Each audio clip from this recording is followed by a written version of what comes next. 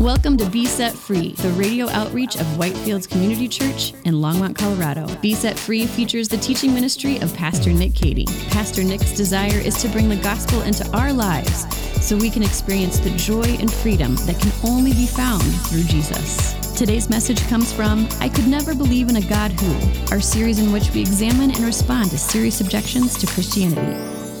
Here is Pastor Nick. Amen.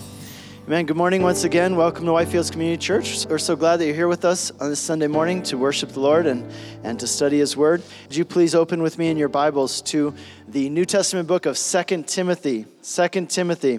So if you can find Hebrews, it's one of the bigger books in your New Testament. You go to Hebrews and then go 2 books to your left, or you can just use your table of contents. But we're going to begin this morning by reading our text, which comes from 2 Timothy chapter 3. We're going to read verses 14 through 17. As for you, continue in what you have learned and have firmly believed, knowing from whom you learned it, and how from childhood you have been acquainted with the sacred writings which are able to make you wise for salvation through faith in Christ Jesus. All Scripture is breathed out by God and profitable for teaching, for reproof, for correction, and for training in righteousness, that the man of God may be complete, equipped for every good work. This is God's word. Let's pray.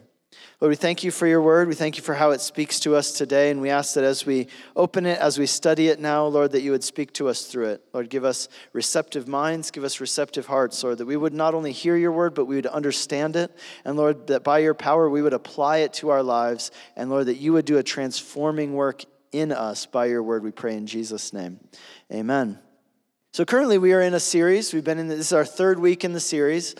We're taking 8 weeks, and the series is called I Could Never Believe in a God Who. I could never believe in a God who. And the way that we started this series is that we put out a poll a couple months ago, and we asked people to complete that sentence for us. How would you complete that sentence? How do you hear people around you completing that sentence, saying things like, I could never believe in a God who does this or that. And so we're taking 8 weeks, and we've taken the answers from that poll, and what we're doing is we're taking a week at a time and looking at some of the things which create the biggest hurdles for people when it comes to embracing Christianity, putting their faith in Jesus, really wholeheartedly believing in the Bible, giving their lives over to Jesus, because that's what we believe, of course, is the whole trajectory of the Bible and the Christian faith. And so we want to know, what are the things that are holding people back from that? And we want to address some of those things directly. And here's why. Because as I've seen, a lot of the things that people say, this is what's holding me back, they're actually really good answers to those things. And we can address those things, and hopefully through this, we can remove some of those barriers to faith, and we can help people move from disbelief to belief, from not having faith to having faith. And of course, our goal is this, again, to remove some of those barriers, help you move from doubt and unbelief to faith and belief. But our other goal is to help equip you, because we know that you talk to other people, right? You talk to friends, family, people at work, and a lot of them have similar questions that you do. And so not only do we want to answer these questions for your sake, but we want to answer these questions to equip you to be able to speak to other people who also struggle with similar things, or who also struggle with doubts or questions, so that you can help them overcome those hurdles and move into faith and belief and trust in Jesus. So when it comes to Christianity, one of the things that people say they struggle with, they say things like this: I could never believe in a God who gave us a faulty Bible. A faulty Bible. So today what we're going to be talking about is this question: can we really trust the Bible? And if so, how do we know that we can trust it? Because, really, if we're going to tell people that they should build their lives on this book, well, then it does matter, right? What it says. It matters if it's trustworthy. It matters if we can actually believe what it says, and to what degree, right? So let's talk about what's the word on the street, among people when it comes to the Bible. Well, here's some responses that came in response to our poll. One person said this. They said, it is unclear whether the Bible really is the Word of God. They said, this is what I struggle with. It's unclear whether the Bible is really the Word of God. Another person in a different poll responded this way. They said this: I have a hard time basing my life on a book that was written thousands of years ago by the leaders of the time. In my opinion, the Bible was and still is a tool to oppress people. Right, so this is a big issue. We should talk about this.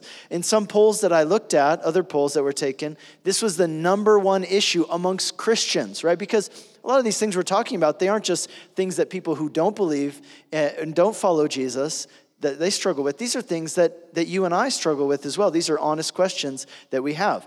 And so this was a big issue amongst people who are Christians. How can I really know that the Bible's legit? Like, how can I really trust in it? If I'm going to base my whole life on this, I'd really like to know. And so it was number one question that Christians struggle with, and it was in the top 5 for people who are not Christians. Can I really trust the Bible? So what we're going to do over the course of the next couple minutes is we're going to look at some of the things that people commonly say and believe about the Bible, kind of the cultural Kool-Aid, you might say, right? Like just what people in general think and say about the Bible. And we're going to examine the evidence and hold the two up to each other, and we're going to see where it leads. And I believe that as we do this, as I've studied on this, and I've studied this at university level, and I've studied it in this past week coming up here, here's what I want you to see through all of this, and that's this. The Bible is 3 things. Number 1, the Bible is historically reliable. Number 2, the Bible is subversive to the powers that be. It's subversive to the powers that be. And thirdly, it is not primarily about being good. And so we're going to talk about that. The Bible is not primarily about how to be good. So let's begin by looking at the text which we just read a minute ago from 2 Timothy chapter 3, verses 14 through 17. Now, 2 Timothy is a letter which Paul the Apostle wrote to a young pastor, a protege of his, named Timothy, who was a young pastor in the early church in the city of Ephesus. Now, here's what Paul tells Timothy in this section that we looked at. In verse 14, he tells Timothy, Timothy, I want you to continue in what you've learned, and I don't want you to forget who you learned it from. Now, we know from the book of Acts and other places in the New Testament, we actually know quite a lot about Timothy. We know that Paul first met Timothy on his first missionary journey. When Paul came to Timothy's hometown, which is a town called Lystra, he came there on his first missionary journey. It's in modern-day Turkey. And Paul came there, and he told the people there about Jesus, and he started a church there. And it was through that ministry of Paul that Timothy became a Christian. It wasn't just Timothy, but also his mother and his grandmother became Christians. In fact, they were pretty well-known people in the Christian church at that time. Paul actually mentions them by name here in this letter, 2 Timothy. His mom's name was Eunice, and his grandmother's name was Lois, and they're mentioned by name. And so all 3 of them became Christians at the same time during Paul's first missionary journey. They were part of the church there in their hometown of Lystra. Later on Paul's second missionary journey, he came back through that town. And by that time, Timothy was a little bit older. We get the impression Timothy was probably maybe a teenager the first time around when he had first brought the gospel to that city. Well, on the second time through Lystra, Paul says to Timothy, hey, Timothy, why don't you join me and you'll be part of my team, and we're going to travel around the Roman Empire, the Mediterranean world, and we're going to tell people about Jesus, and we're going to start churches. And so Timothy joined him, and they did that for years together, traveling together. And as a result, what happened? Well, Timothy learned about Jesus. But I want to suggest to you, he probably didn't learn about Jesus only from Paul. On these journeys and at traveling with Paul and being his companion, he would have learned about Jesus from a lot of people, including, we can suppose, and again, this is a little bit reading between the lines, but we can suppose that he would have learned about Jesus even from people who were eyewitnesses of Jesus themselves. Now, we don't know that for sure, but certainly he would have at least read written accounts written by people who were eyewitnesses. Think about it like this. This letter was written, this is the last of Paul's letter. He wrote this shortly before his death. Okay, so everything else that Paul wrote was written before this. This letter was written about 65 AD, which is about 33 years after Jesus' death and resurrection. Now, this was the last letter that Paul ever wrote. So shortly after this, he died during a wave of persecution against Christians that happened in Rome. But what that means is that by the time that this letter was written, there were still a lot of people around who were still eyewitnesses of Jesus. They had seen him teach. They had seen him be crucified. Some of them had seen him after he had resurrected from the dead. Now think about this. Events that have happened in recent decades, right? Because this letter was written at that time, but Paul had already been traveling with Timothy for at least 10 years. So let's go back 10 more years, right? 20 years. You're 20 years out from Jesus' life, death, and resurrection. Think about things that have happened in the last 20 years in our lifetime, right? Do you think you could find eyewitnesses to those things? How about 9/11? Do you think there's anybody around who was there who can tell you what that was like when those planes hit the World Trade Towers in New York? Of course there were. It wasn't that long ago. I mean, that's starting to be a long time now, but it really isn't that long ago. Or think about the war in Iraq, right? Are there any eyewitnesses to that? Of course there are, right? They're easy to find. How about the Obama era? Anybody remember that, right? Of course you do. It wasn't that long ago. See, there are plenty of people around today who are eyewitnesses of these things because they didn't happen very long ago, and you can go and talk to them, and you can verify things, and you can ask how things really took place. And that's how it was with Jesus in these times, right? They're only 20, 30 years out from Jesus' death and resurrection. But it's also an interesting time because by this time, most of the books that we have in our New Testament were already written, and not only were they already written, they were already distributed amongst all the Christians, and they were considered scripture. We're going to talk about that more in just a second. So Paul is saying this, Timothy, continue in your faith. Why? Here's why. Because the things that you believe really happened. They're not just philosophy, they're real events that took place in real time, real places, real history. They happened. You can talk to people who saw them happen. Don't forget who you learned these things from. You learned them from people who were there. They saw this stuff and they can verify it. Hey, Pastor Nick here. Are you looking for a resource to help you answer some of the most difficult questions about God in the Bible? Then we've got good news for you. I've written a book called The God I Won't Believe In, Facing 9 Common Barriers to Embracing Christianity. In this book, I deal directly with some of the biggest questions people struggle with, such as how a loving God can allow innocent people to suffer, or whether God condoned genocide in the Old Testament, or whether the Bible encourages the suppression of women and minorities. Does the Bible really say that some kinds of love are wrong? And is there actual proof that God exists and that the Bible is trustworthy? I address these topics and more in this book, which is a great resource for anyone who wrestles with doubts or who has concerns about these topics. And it's a great resource for those who want to help others who have questions about these topics. So to purchase this book, search for The God I Won't Believe In, Facing 9 Common Barriers to Embracing Christianity, wherever books are sold, or visit nickcady.org. And to celebrate the release of this book, we are offering a free copy of the book as a gift to any of our listeners who make a donation of any amount to support Be Set Free Radio at besetfreeradio.com. And now back to today's message.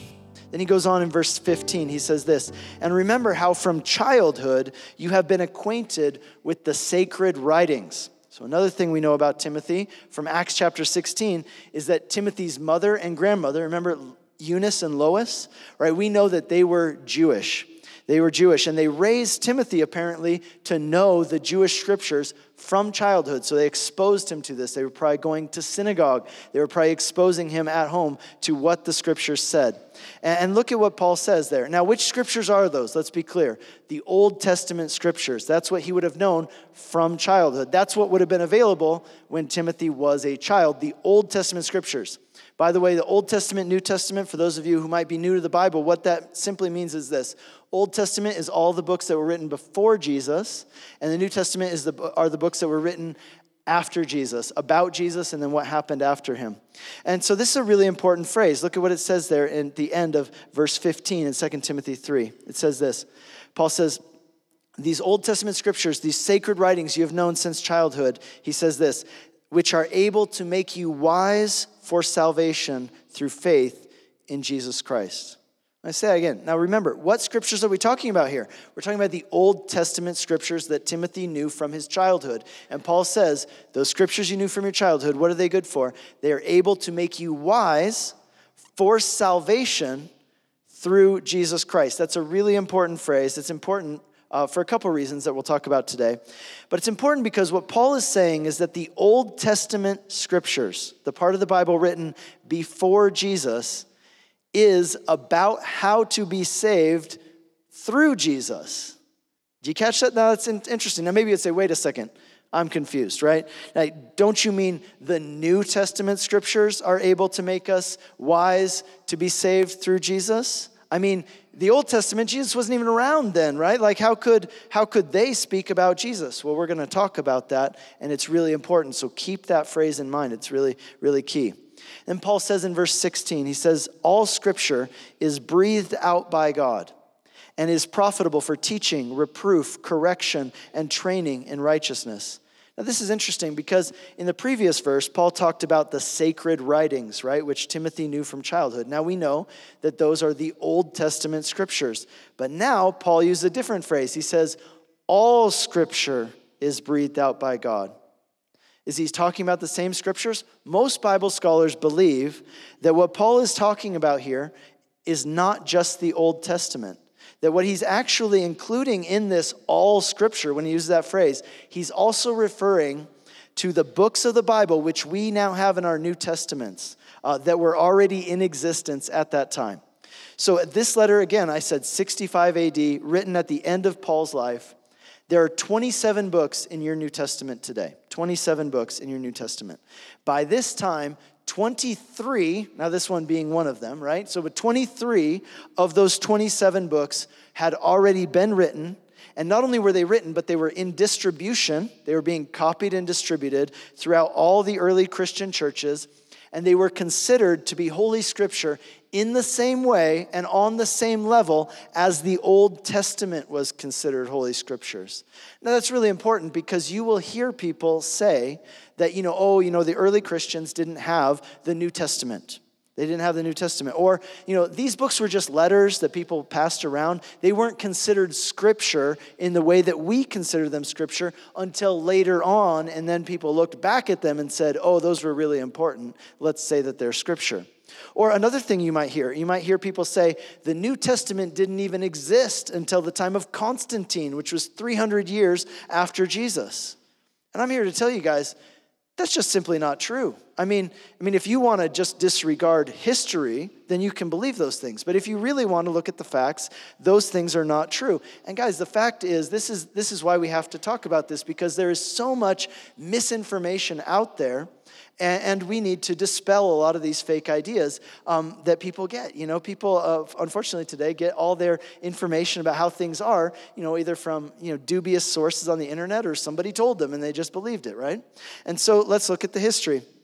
If you would have gone into a Christian church in the first century, now they were mostly house churches, and there's a reason for that. It's because Christianity was an illegal or illicit religion until the Edict of Milan, which was in 314 AD. Okay, so until that time, Christianity was an illegal or illicit religion. And what that meant is that they wouldn't always get shut down or persecuted. Sometimes they allowed these gatherings, but they could never buy their own buildings. So they didn't have church buildings. They met in houses, not because meeting in houses is necessarily better, but meeting in houses was a necessity. They couldn't buy buildings.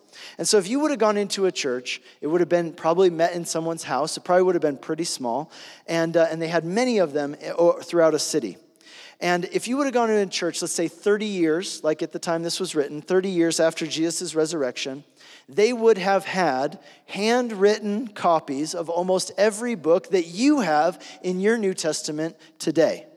And at their gatherings, what would they do? Well, they would read those letters, and then a teacher would explain, they'd help to explain and help to apply those teachings from those New Testament letters and books to the people's lives. Very much similar to what we do today.